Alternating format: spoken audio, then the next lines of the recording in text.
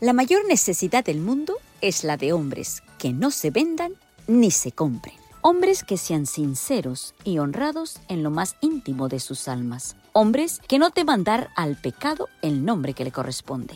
Hombres cuya conciencia sea tan leal al deber como la brújula al polo. Hombres que se mantengan de parte de la justicia aunque se desplomen los cielos. Soy Sonia Cano y te doy la bienvenida a Conflicto y Valor. Meditaciones vespertinas escritas por Elena de White. 17 de enero. De nuevo al hogar. La promesa bíblica se encuentra en 1 Corintios 15, 22 y 23. Porque así como en Adán todos mueren, también en Cristo todos serán vivificados, pero cada uno en su debida orden. Cristo, las primicias, luego los que son de Cristo en su venida. Entre las oscilaciones de la tierra, las llamaradas de los relámpagos y el fragor de los truenos, el Hijo de Dios llama a la vida a los santos dormidos.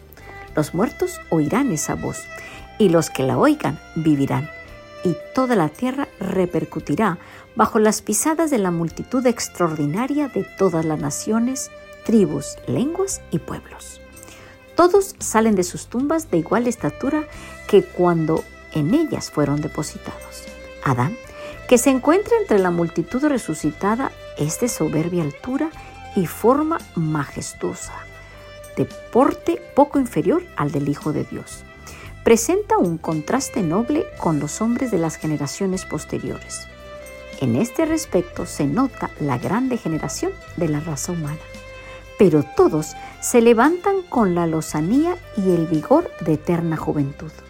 Todas las imperfecciones y deformidades quedan en la tumba, reintegrados en su derecho al árbol de la vida. En él, desde tanto tiempo perdido Edén, los redimidos crecerán hasta alcanzar la estatura perfecta de la raza humana en su gloria primitiva. Cuando se da la bienvenida a los redimidos en la ciudad de Dios, un grito triunfante de admiración llena los aires. Los dos Adanes están a punto de encontrarse.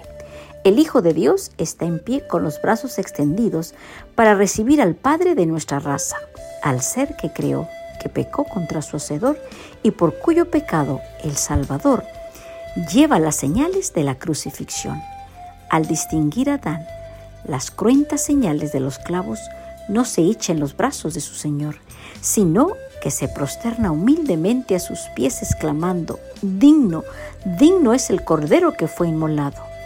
El Salvador lo levanta con ternura y le invita a contemplar nuevamente la morada edénica de la cual ha estado desterrado por tanto tiempo.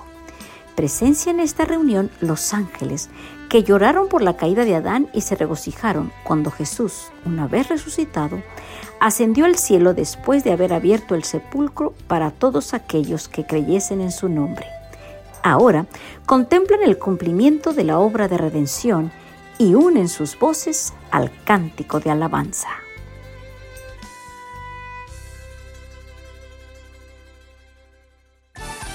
Gracias por acompañarme.